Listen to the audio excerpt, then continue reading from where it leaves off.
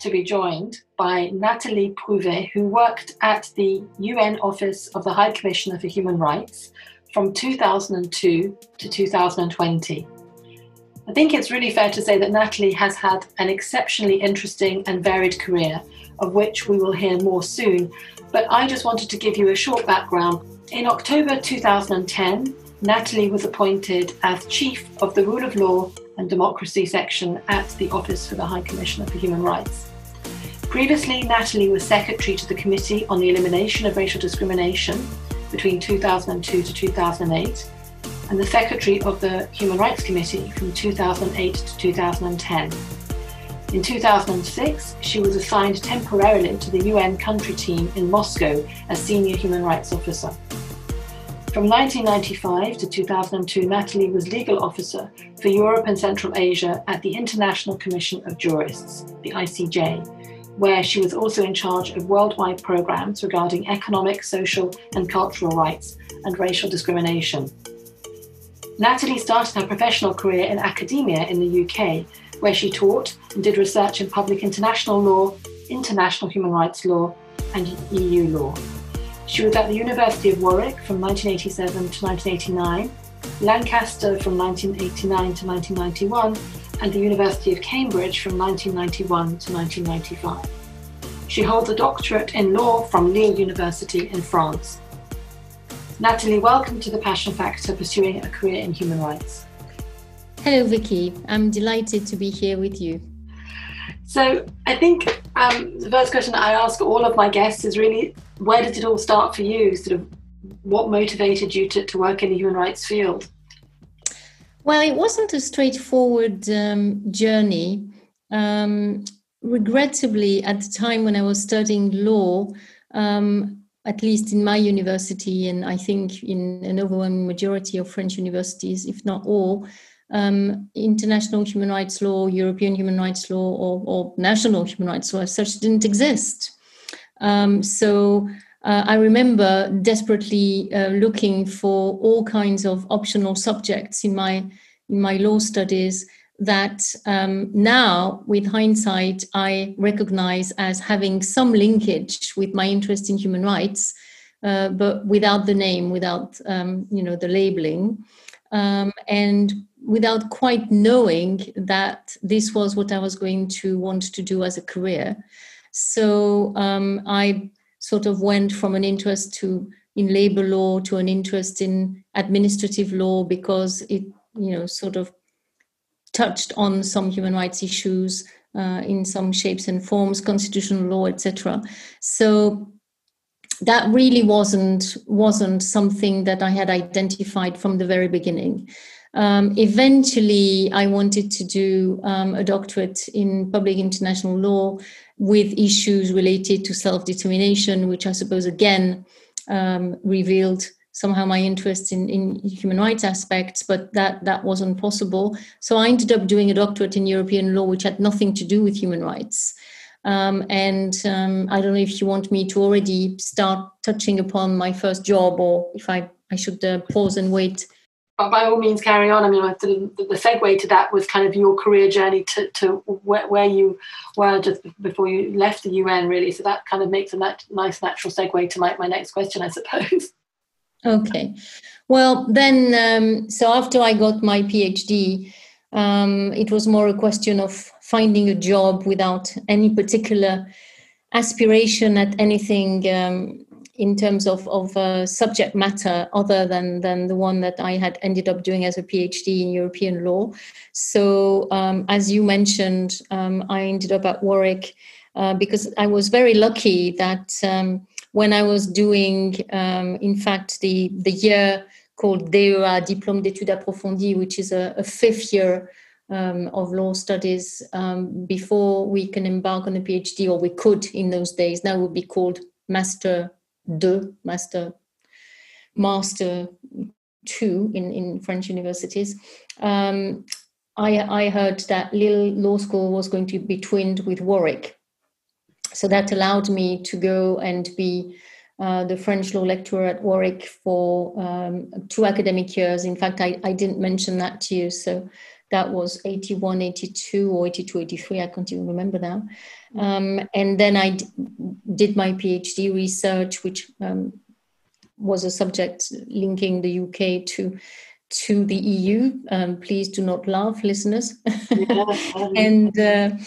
And then, so Warwick then called me back after I got my PhD, telling me that, giving me the good news that the EU law, or European Communities law, as it was called at the time, post was vacant for 2 years. So that's how I ended up teaching European law for a couple of years.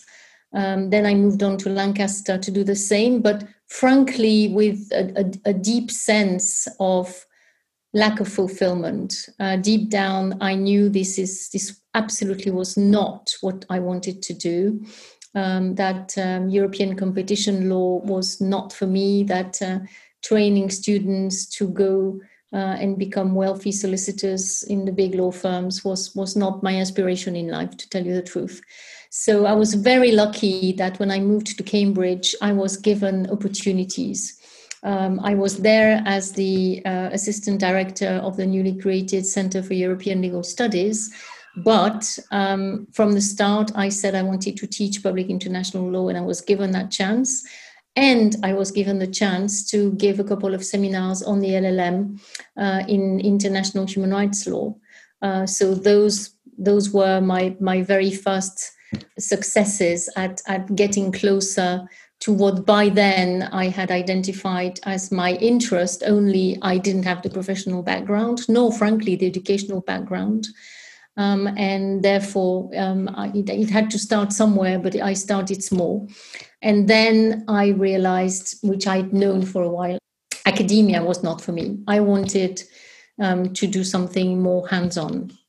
But I had very little networking skills. So I'm sure we'll talk about the importance of networking, developing networking skills very early.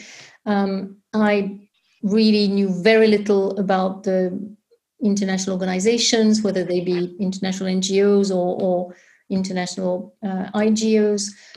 So I didn't know where to start. And I have to say, and listeners should know this, the young students who are trying to find their way, that I have to say luck is important, has a lot to do with how my career developed, but also the capacity when luck sort of appears on your life path to seize the opportunity and to grab it.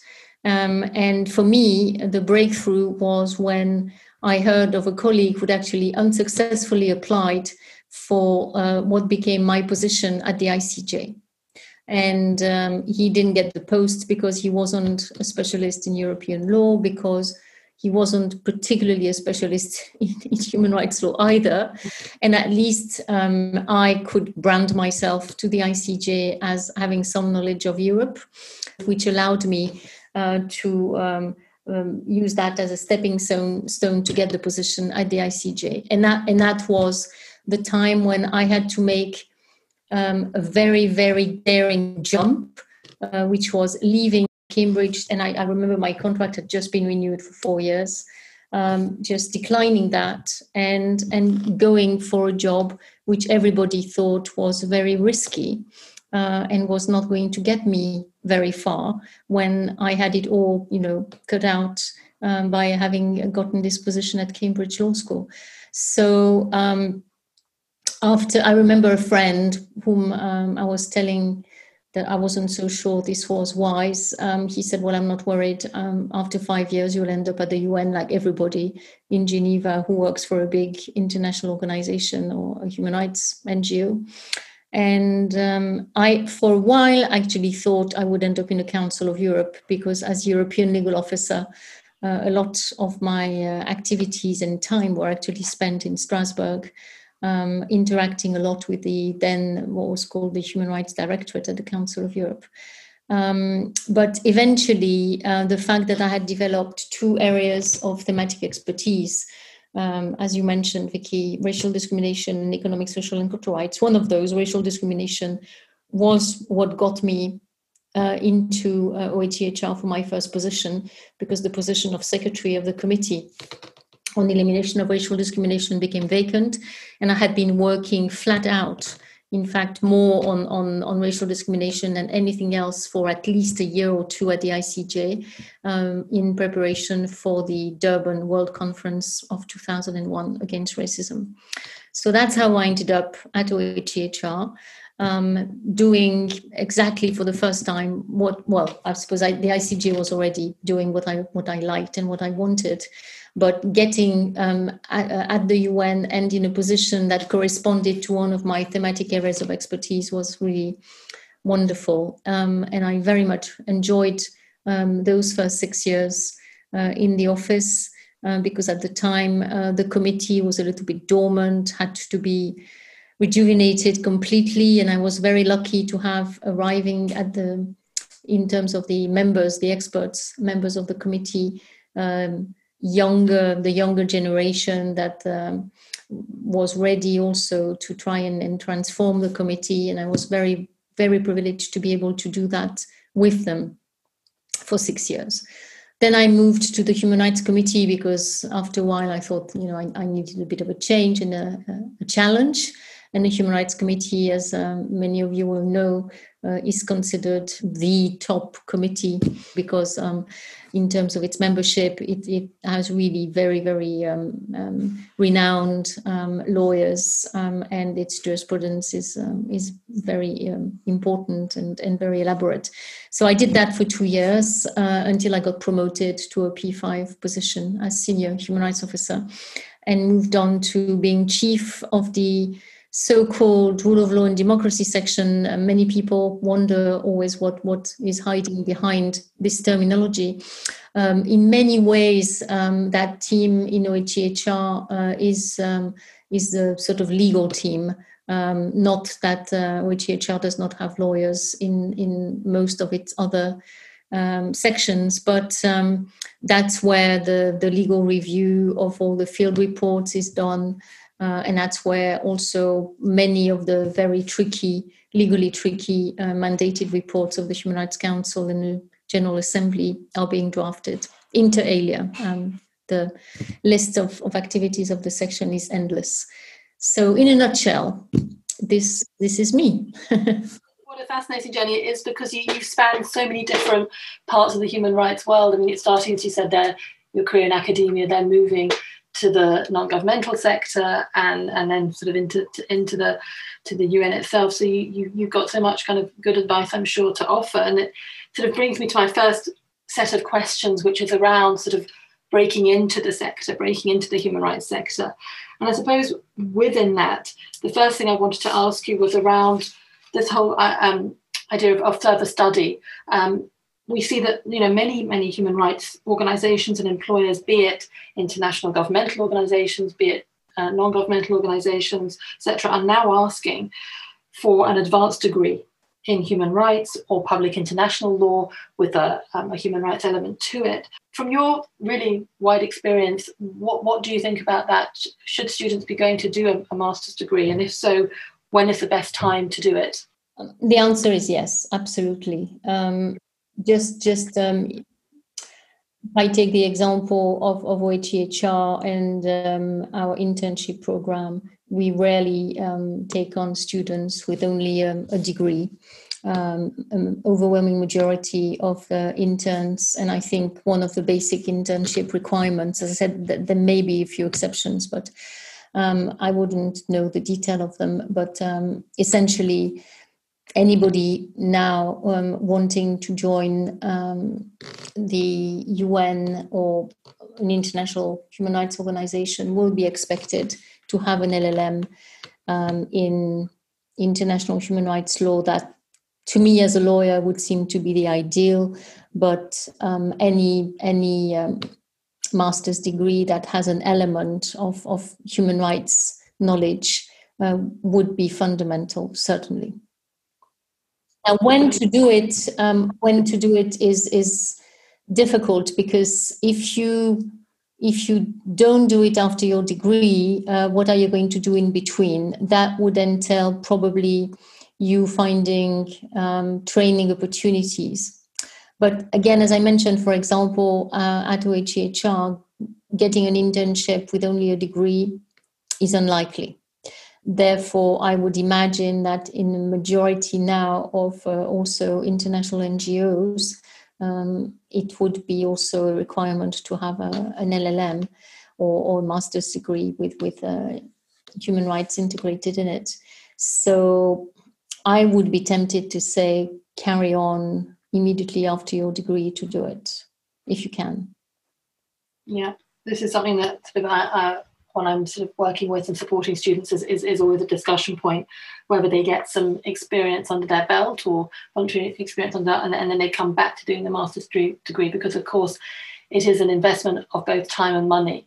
So that there are issues around that.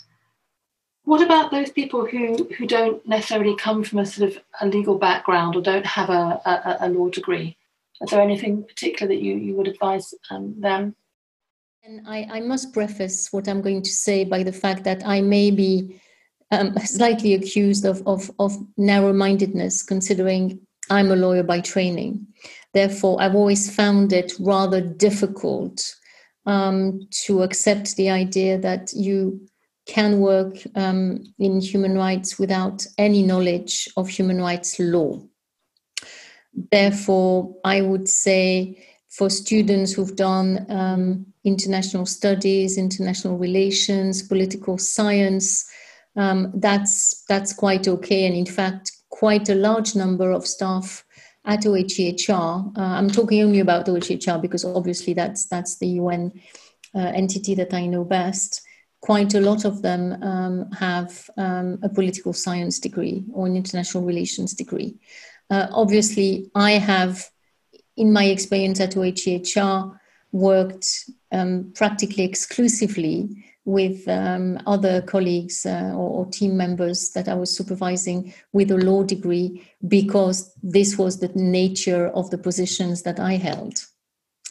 But there are positions that do not necessarily require that same level of legal knowledge in other parts of OHCHR already, that's for sure. And certainly in other UN entities, there's not necessarily a requirement of a law degree. But I would say the other options are the ones that I'm named before, political science being the first one, or international relations. Yeah. And even further sort of study beyond that, a PhD, for example? I would say no.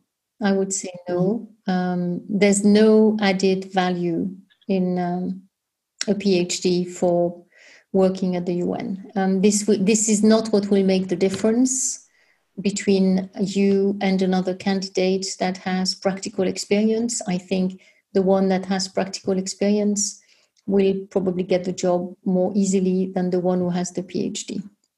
So I wouldn't recommend that path, apart from those who know they want to become academics. But otherwise, I would say no. I mean, don't waste the time and money in doing a PhD. I have actually quite a number of colleagues who continued, did their PhD whilst working at OHCHR. I'm not saying it's easy. They really, really suffered, but they did it. Or they took a year's sabbatical to finish it, most of them, but they did it.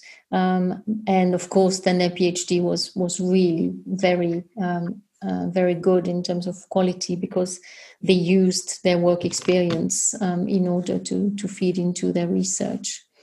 But in order to join an international organization at the moment, I wouldn't say a PhD was a good option, or necessary one, let's put it this way.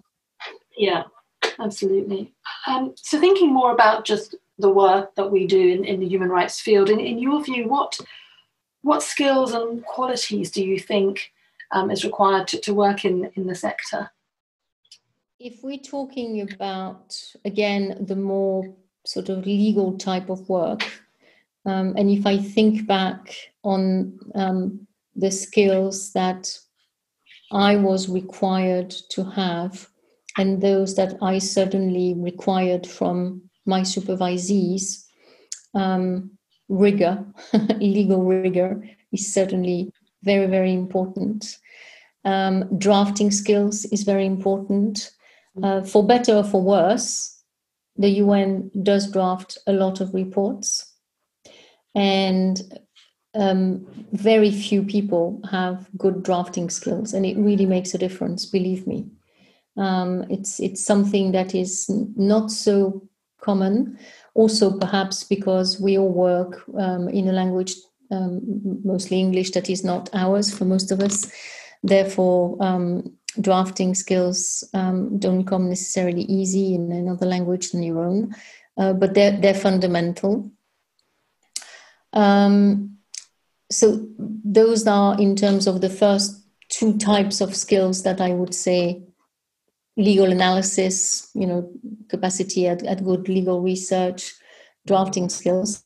But then apart from that, I would say, and I'm not sure whether that comes into the category of skills or other qualities, other human qualities, you need to be fairly persevering, resilient.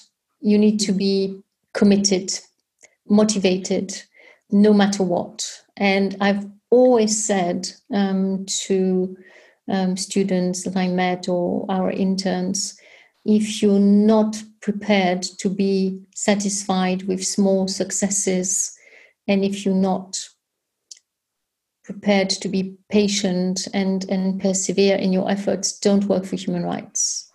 Because the reality, you won't be surprised to hear me say so, Vicky, is that it's a long journey before you get any results for your hard work.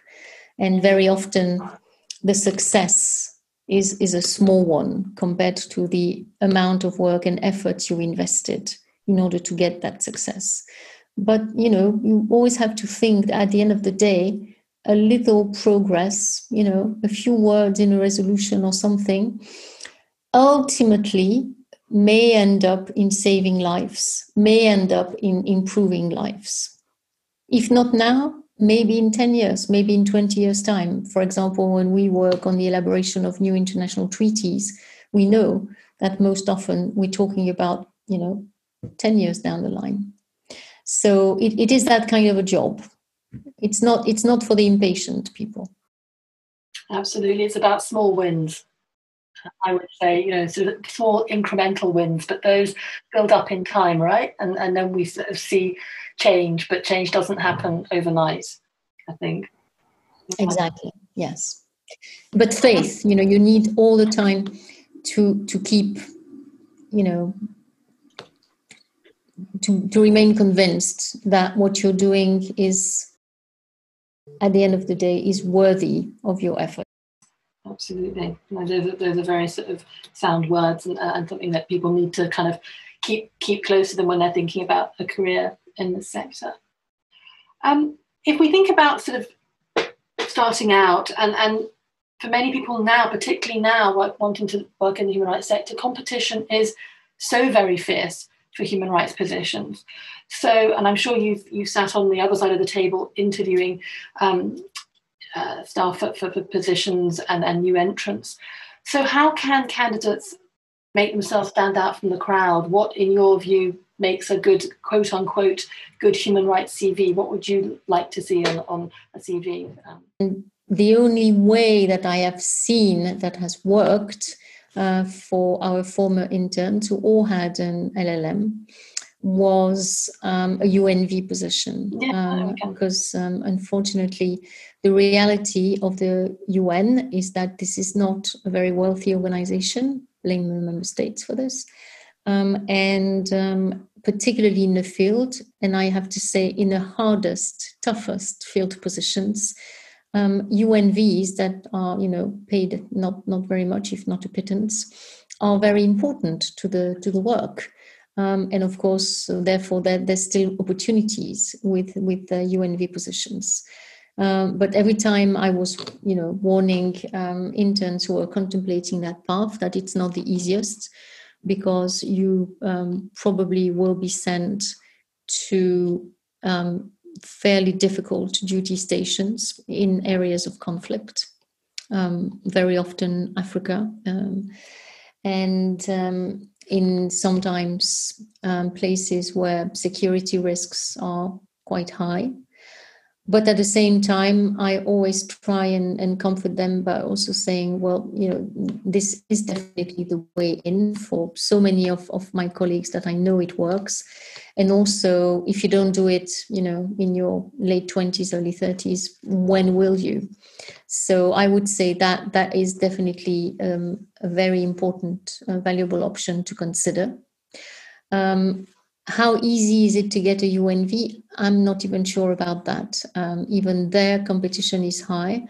So a few internships before in national or international NGOs or in a UN entity. But for example, in OHCHR, internship programs are unpaid, last minimum of 3 months with the possibility of renewing for another 3 months. So if you have that on your CV, one internship, for example, with an NGO at a national level over the summer, that's very often the case in the CVs we see.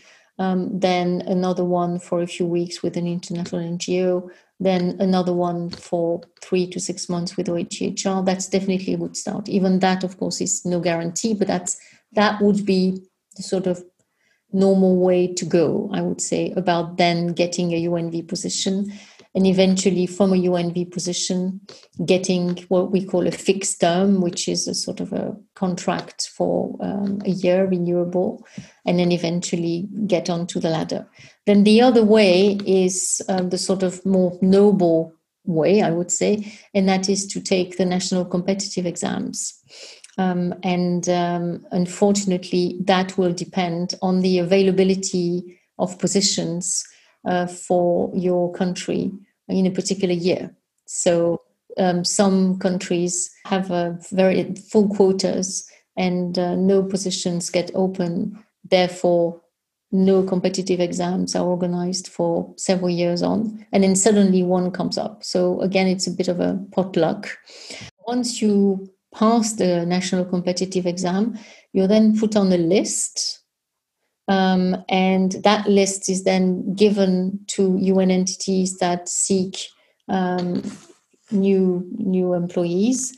But some people have complained to me that they stayed on the list for quite a few years before getting a job. So I'm sorry to say, nothing seems straightforward and easy, but that is the reality. And it's important to know how you can kind of take those first steps. Just to clarify for people who are listening, UNV is UN volunteers. Yes, that's right. Yeah. So, and the national competitive exam, is that the young professional? I forget the acronym. There's an acronym for it. Yes, the YPP. Yes. It used to be called NCE. Now it's called YPP. Yes. YPP. We love acronyms at the UN. Yeah, absolutely. That it's just for people who are listening who might want to kind of investigate these opportunities further. So we have the UNV, we have the YPP. But what about securing just an internship? Because you've mentioned those kind of through and through. How easy or difficult is it to kind of secure an internship? Okay, well, again, I can only talk for OHCHR. So the way it works is that on our website, you can find the link to Inspira, which is the electronic system through which you can apply for internships. Then the question is, how do you enhance your chances of getting picked amongst dozens of applicants? And that's where networking is important. I would say if you just apply, I'm not saying you won't get picked, particularly if your application is good, is convincing, but you enhance your chances if you then try and get to identify the particular parts of OHCHR where you want to work, and then you try and get a meeting with the people. I mean, of course, if you live across the planet, it's not really an option, but, unfortunately, or fortunately, the COVID crisis has taught us something positive, which is that now we're going to rely considerably more on Zoom and Teams, etc., or Skype for Business in order to organize meetings. So I would say really try as much as you can.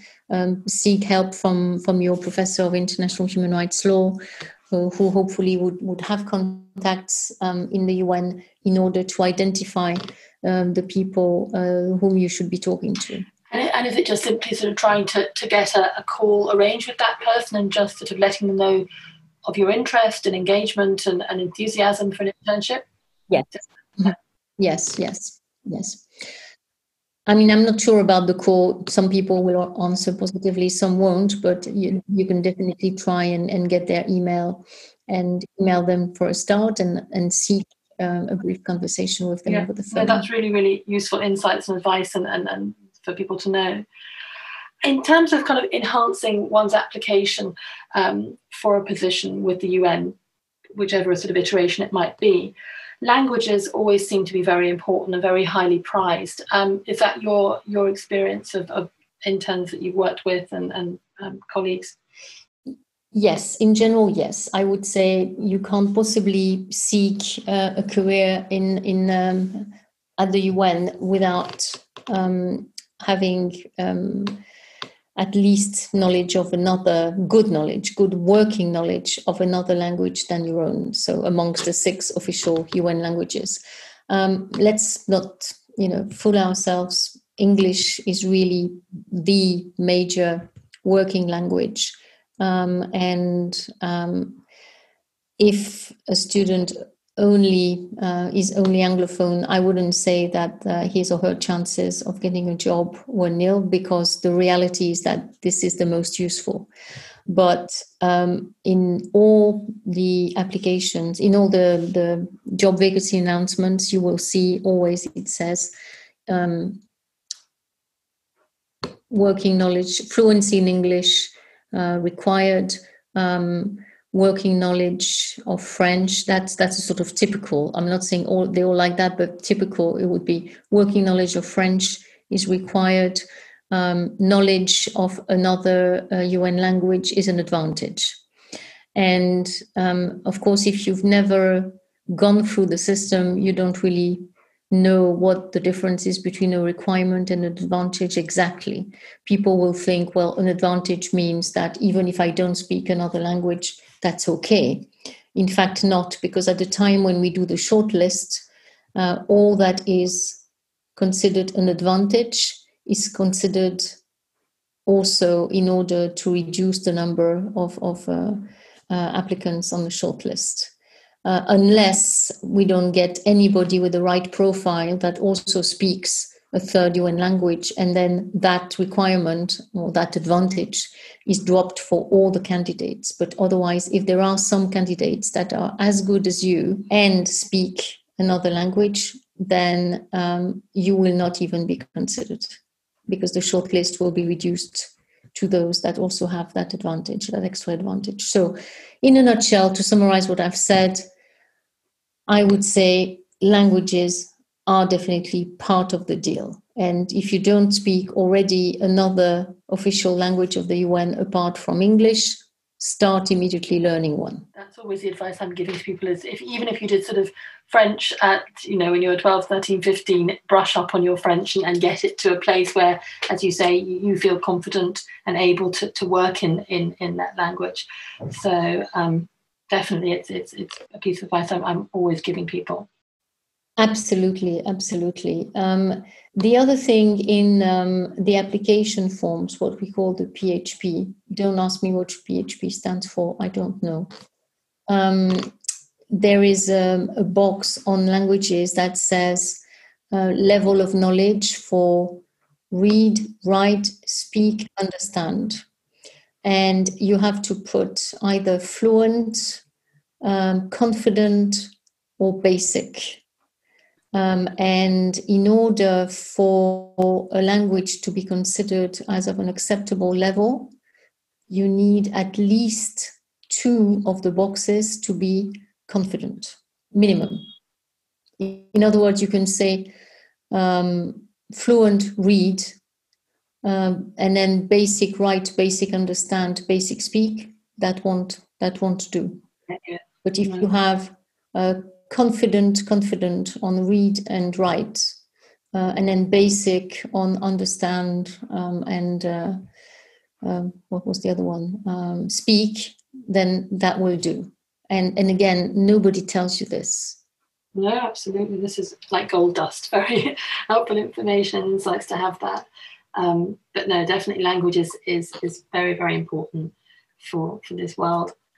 And it's something that we've mentioned a lot, and perhaps now is the moment to sort of discuss further, is that of networking.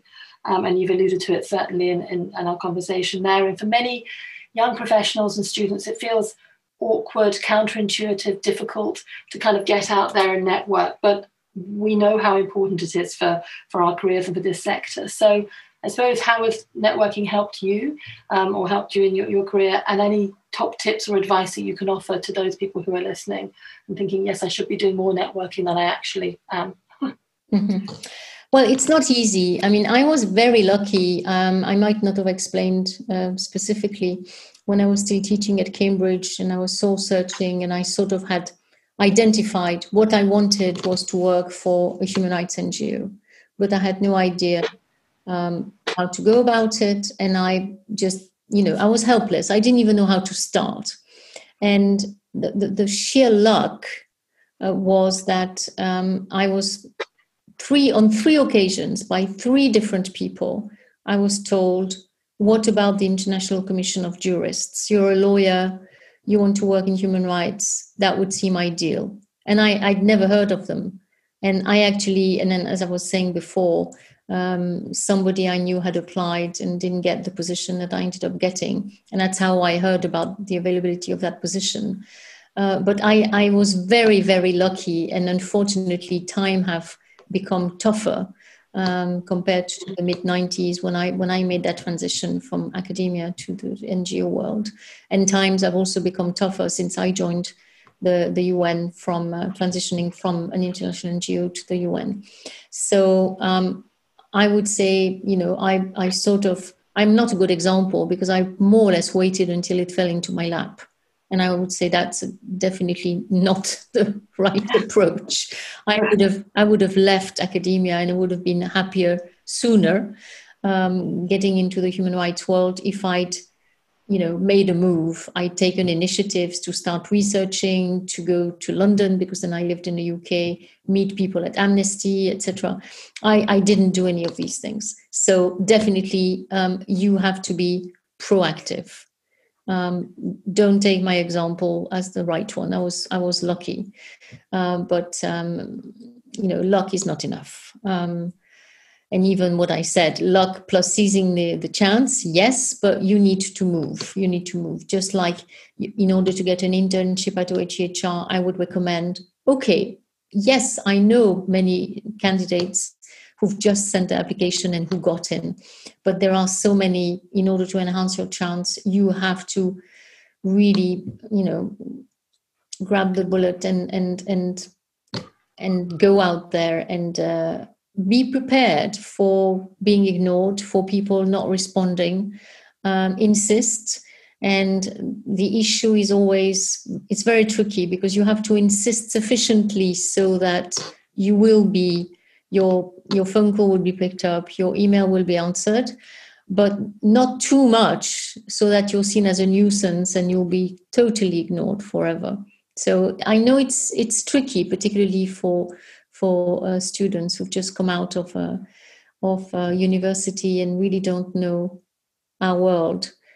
So it's a skill that you have to learn little by little by trial and error, I would say. But nowadays, I would say without networking, not many things work. Even if, for example, if you take the national competitive exam that I referred to before, then as I said, you could remain on the list forever unless you get yourself known and you try and really get picked. When I'm advising students and young professionals, and say, get out there and talk to everybody, because you don't know where that conversation might take you. You don't know who they know in turn and where that goes from there. And at the end of the day, all you're asking for in the first instance is a an exchange, an informational chat. You're not asking for anything more than that. So I think there's great value in doing it. And I don't know how you might use LinkedIn, but I think LinkedIn is a very good place to start. Just finding the right people to connect with. Yes.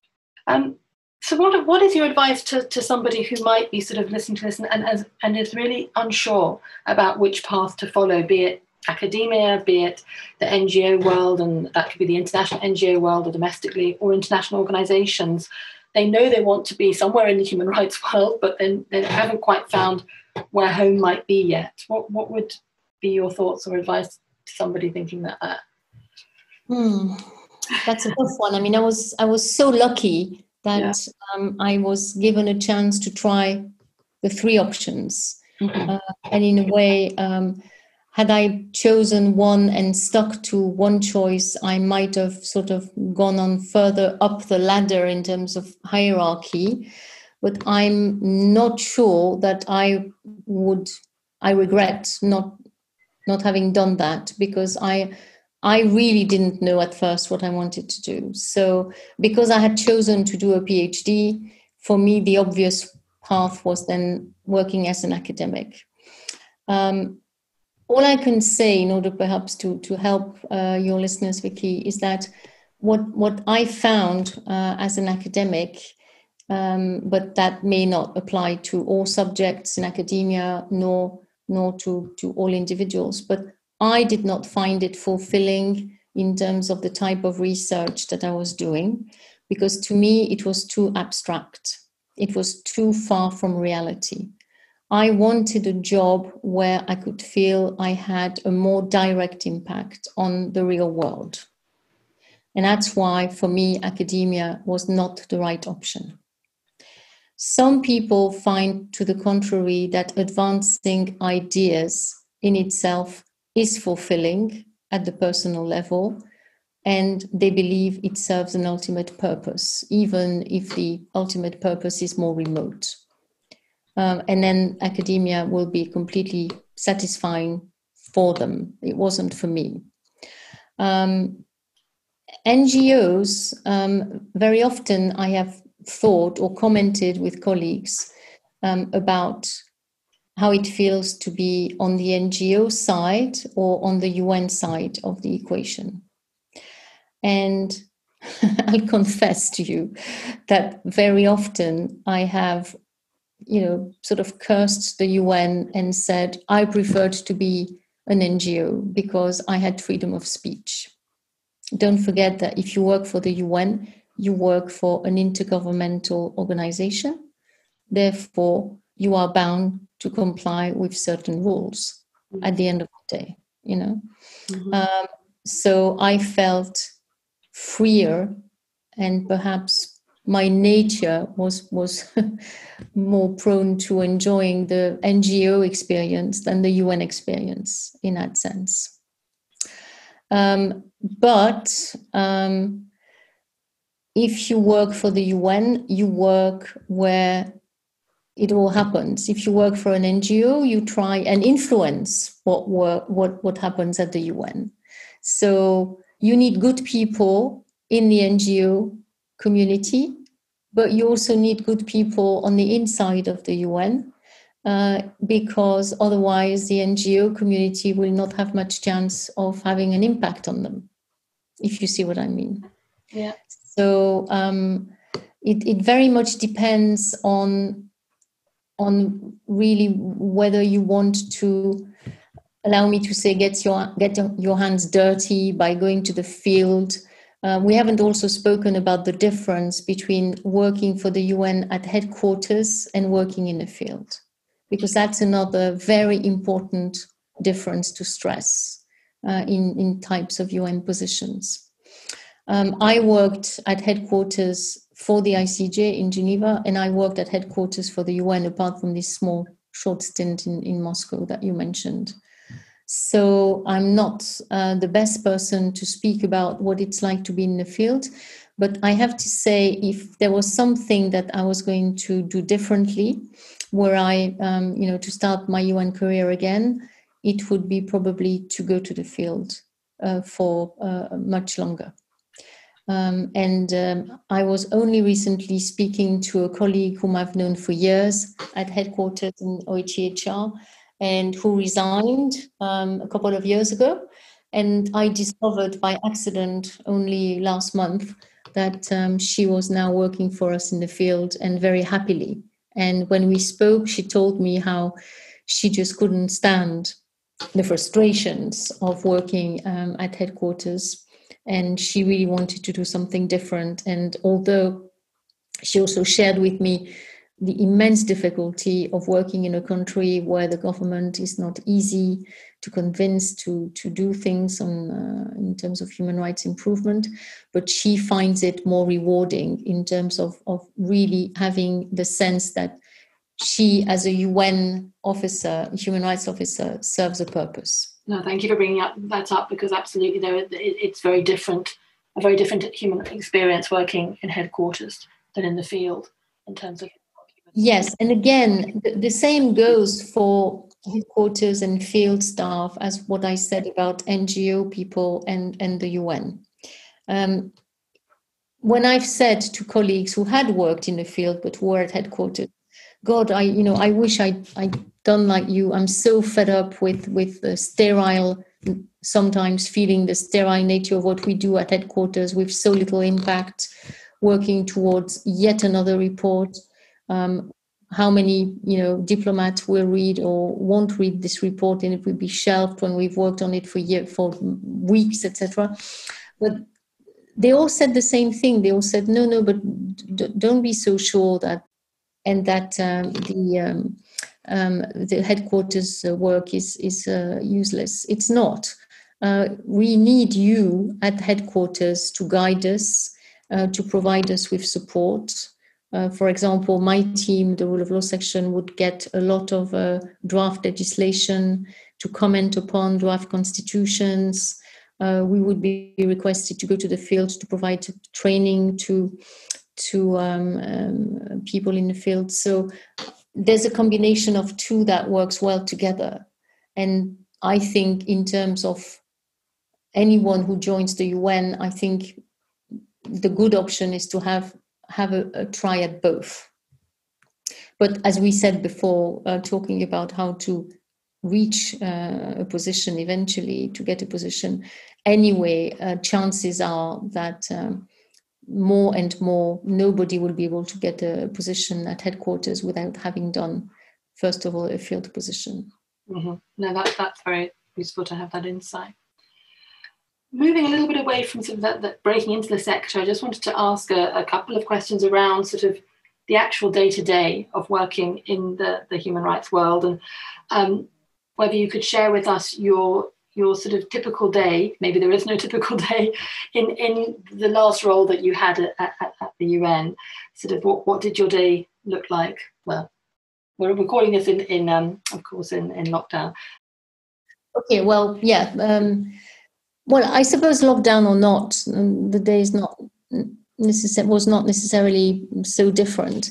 As team leader, of course, bear in mind my days was very specific because of my position. Therefore, as chief of the Rule of Law section, my day would be a mix of management tasks.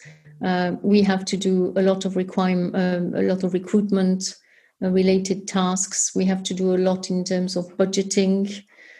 These are all the things that nobody wants to do, but unfortunately, when you reach this kind of mid management level, then they're definitely part of the job and a big chunk of it, whether we like it or not. The rest of the day would be providing guidance to colleagues in the team who, as I said, would work on very tricky legal questions. So, of course, that's the interesting part of the job, reviewing drafts, taking part in management meetings, In a way, when you're managing a team, you're very much a fireman or a firewoman. You're there to extinguish fires wherever wherever they arise. And I would, wake up every morning, do exactly what you're not supposed to do for your well-being, immediately get onto my email, lockdown or not, even before going to the office, and see what the last crisis is, particularly because we also work very much with New York. Therefore, unfortunately, I have to confess, my days would prolong into the evening because, by the time I would reach home in the evening, I would still be likely to receive messages until I went to bed from our New York office requiring, an answer or a speech for our Assistant Secretary General in New York for the next day. And then in the morning, I would wake up early looking for the answer they provided me, being reassured by the fact that we then had the morning to react because they would only get our answer when they woke up and got to the office by early afternoon. This doesn't sound like much fun. I'm sorry, but that's the reality. Yes. Unfortunately, as I said, for us in particular, because, when I say us, I mean the rule of law section. And I'm sorry, I still say us, although I'm no longer entitled to do that because my successor would object. But I would definitely consider it as very much part of my job to also provide all that was needed to our New York office. On very tricky issues of all kinds, and drafting speeches or providing legal input into speeches of our senior managers was also a very important part of the job, which is probably why when you asked me before what skills were important, I mentioned drafting skills, because where I was working at OHCHR was always very much part and parcel of what I did. Absolutely. Given the sort of just the variety of work that you've done and the high level, and what would you say has been a highlight, or perhaps have been a couple of highlights of your career to date, if you can? Yeah, well, there are many of different types. But the first thing that immediately jumped to my mind when you asked was my very first mission ever. In 1995, when I joined the ICJ, when I was sent on a human rights needs assessment mission to Kyrgyzstan, which in those days was really being sent to the wilderness in quite difficult security conditions. But I will never forget that experience because that was it. I had finally gotten out of my Cambridge ivory tower, and I was doing what I wanted, and for me that remains the most important moment. For me, that really meant I finally was doing what I wanted to do. And then a year later, I went back to Kyrgyzstan on the basis of the mission a year before, in order to organize a week-long workshop on the domestic implementation of international human rights instruments. And we did that with the Constitutional Court of Kyrgyzstan. And that was and for me, that was the materialization of the mission before. The mission before had led us to make contact with the Constitutional Court that were good enough for them to accept to do this with us. And frankly, we were also extremely proud because we were there before the UN. As an NGO, we were the ones to do that training with the sort of most noble judicial institution in the country. So for me, that was extremely rewarding. Then other moments when I was very proud of what I was doing and I found it very rewarding was when I was working with the Council of Europe. And sorry, now you'll get me started. You won't be able to get me to stop. Reminiscing, I'm to reminisce, but yeah. Yeah, and I managed to get the ICJ to be recognized really as very much on the, on par with the governmental delegates when they were negotiating in the Steering Committee on Human Rights of the Council of Europe, or not, I suppose, negotiating the draft of Protocol 12 to the ECHR on discrimination. Because before me, NGOs had observer status. Well, 3 NGOs had observer status in the CEDH, and they were not really very vocal nor very influential.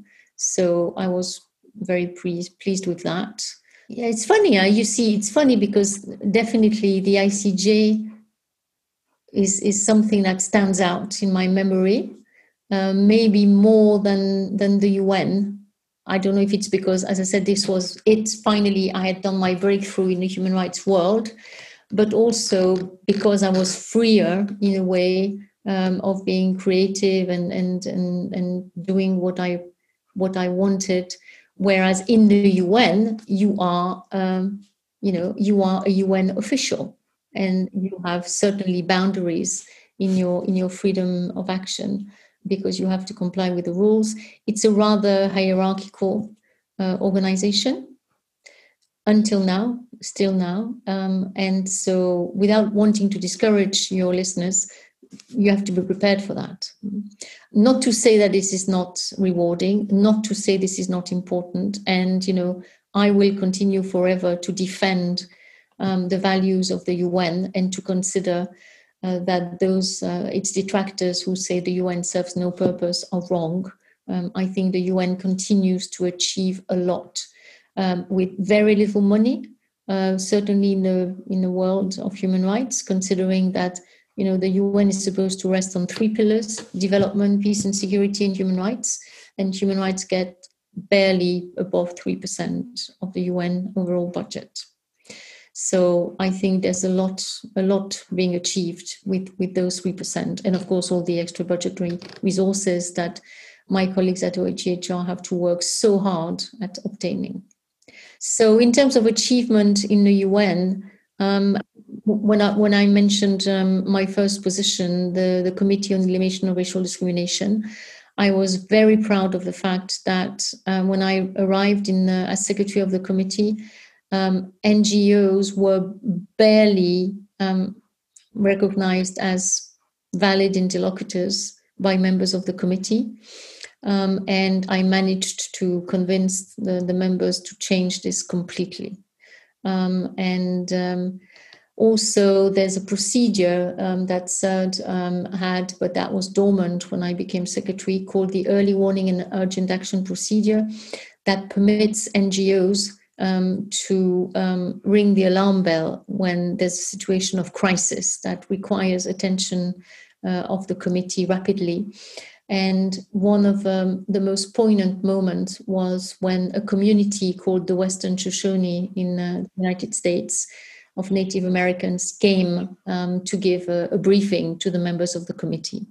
The committee issued a decision condemning the US for not acting against the big mining companies that were destroying the land, the native lands of that community. And being told by that community how important our work was. That was very important. That was really a very rewarding moment. But there's many, many, many, many. So just give me 2 hours and we'll talk.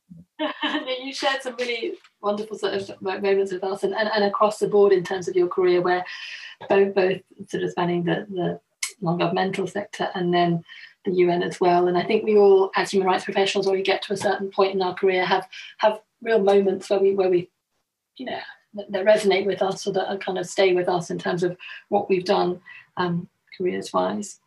The final sort of question I have in this little chapter, and then we'll sort of start to close it, is the importance of mentorship. Again, sort of our listeners are people who are starting out there, sort of somebody who walks alongside you as you are on your human rights journey. What do you say to that about the value of mentorship and having somebody who you can go to, or maybe more than one person actually, who can help guide you, advise you as you go on your path?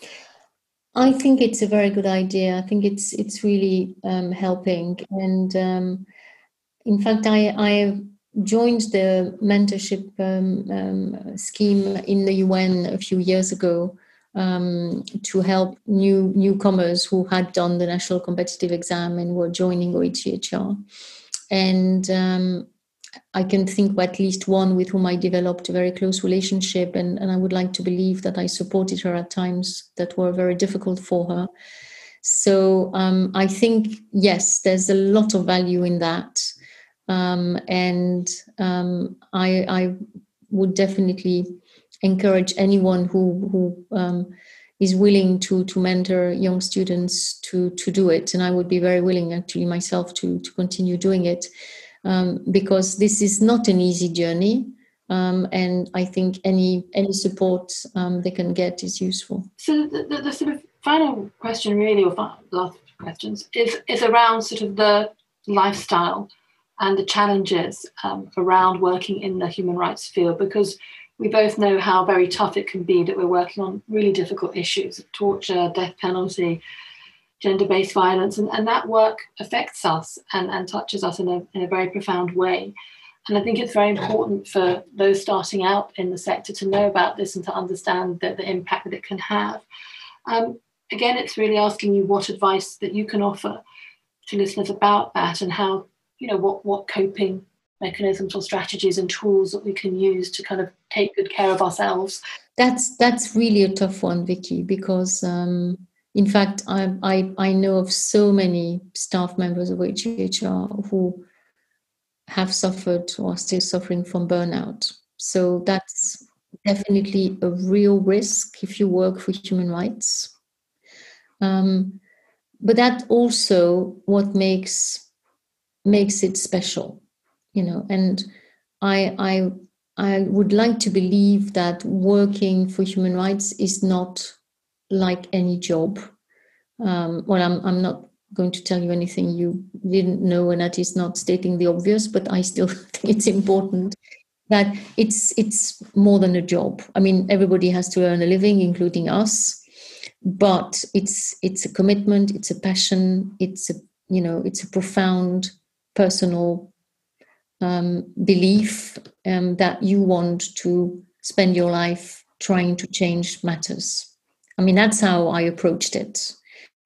I started in my very, early years at university, getting involved in politics. I didn't find that very rewarding. Maybe I chose the wrong party to join, but I ultimately realized that the reason why I had gone into politics was the wrong one. I wanted to get into human rights. That was what I wanted. I wanted to change things in at my level, in my activities, in my job, in my daily work. So the danger, of course, is that means that you never stop. And as I said, I gave you the completely wrong model of what you should be doing. You get up in the morning, you don't even get out of bed, you immediately grab your phone, look at your email, see the latest crisis, immediately jump into action, rush to the office, already adrenaline going, and then in the evening you get home and you still are on your phone because New York might be emailing you and asking you for something. It never ends, and that's not good. That's not the right approach. But the challenge is, how do you ensure that even if your job is your passion, you take a step back, a healthy step back, and you don't drink, eat, sleep your job, sleep, drink, and eat human rights, because you will definitely get burnt out. You can't go on forever. So always make an effort to keep a certain, if not detachment, to draw boundaries. I know colleagues in my team who have children have been helped by the fact that they go home and they have to look after the kids. They have no choice. Therefore, they would tell me my working hours will be, because we have flexible working hours at OHCHR, I will work from 7:30 a.m. to 4:30 p.m. At 4:30, even if the world is falling apart, I'm leaving because my kids are at the school gate. So sorry, that's the way it's going to be. And in a way, they are faring better because they have this obligation to stop at a particular point, whether they like it or not. When you don't have children to oblige you to do that, and only yourself, it's harder, but you must. So detachment, healthy detachment, as I called it, is absolutely necessary. Otherwise, you won't survive it for too long, or you survive it in an unhealthy way, and it doesn't help the job. It doesn't help. I mean, at the end of the day, it doesn't help the cause. Absolutely, we need to be fit and well in ourselves if we want to be helping the cause or whichever area in human rights we're working in. We need to be sort of robust and well and able to do it. Absolutely. I remember someone in my team who was dealing with the issue of death penalty. And that meant also dealing with urgent requests for interventions for people who were whose execution was pending the next day. And after a few years, he told me, move me, put me somewhere else. I can't do this anymore because I don't sleep. It really upsets me. He did it for a fair number of years.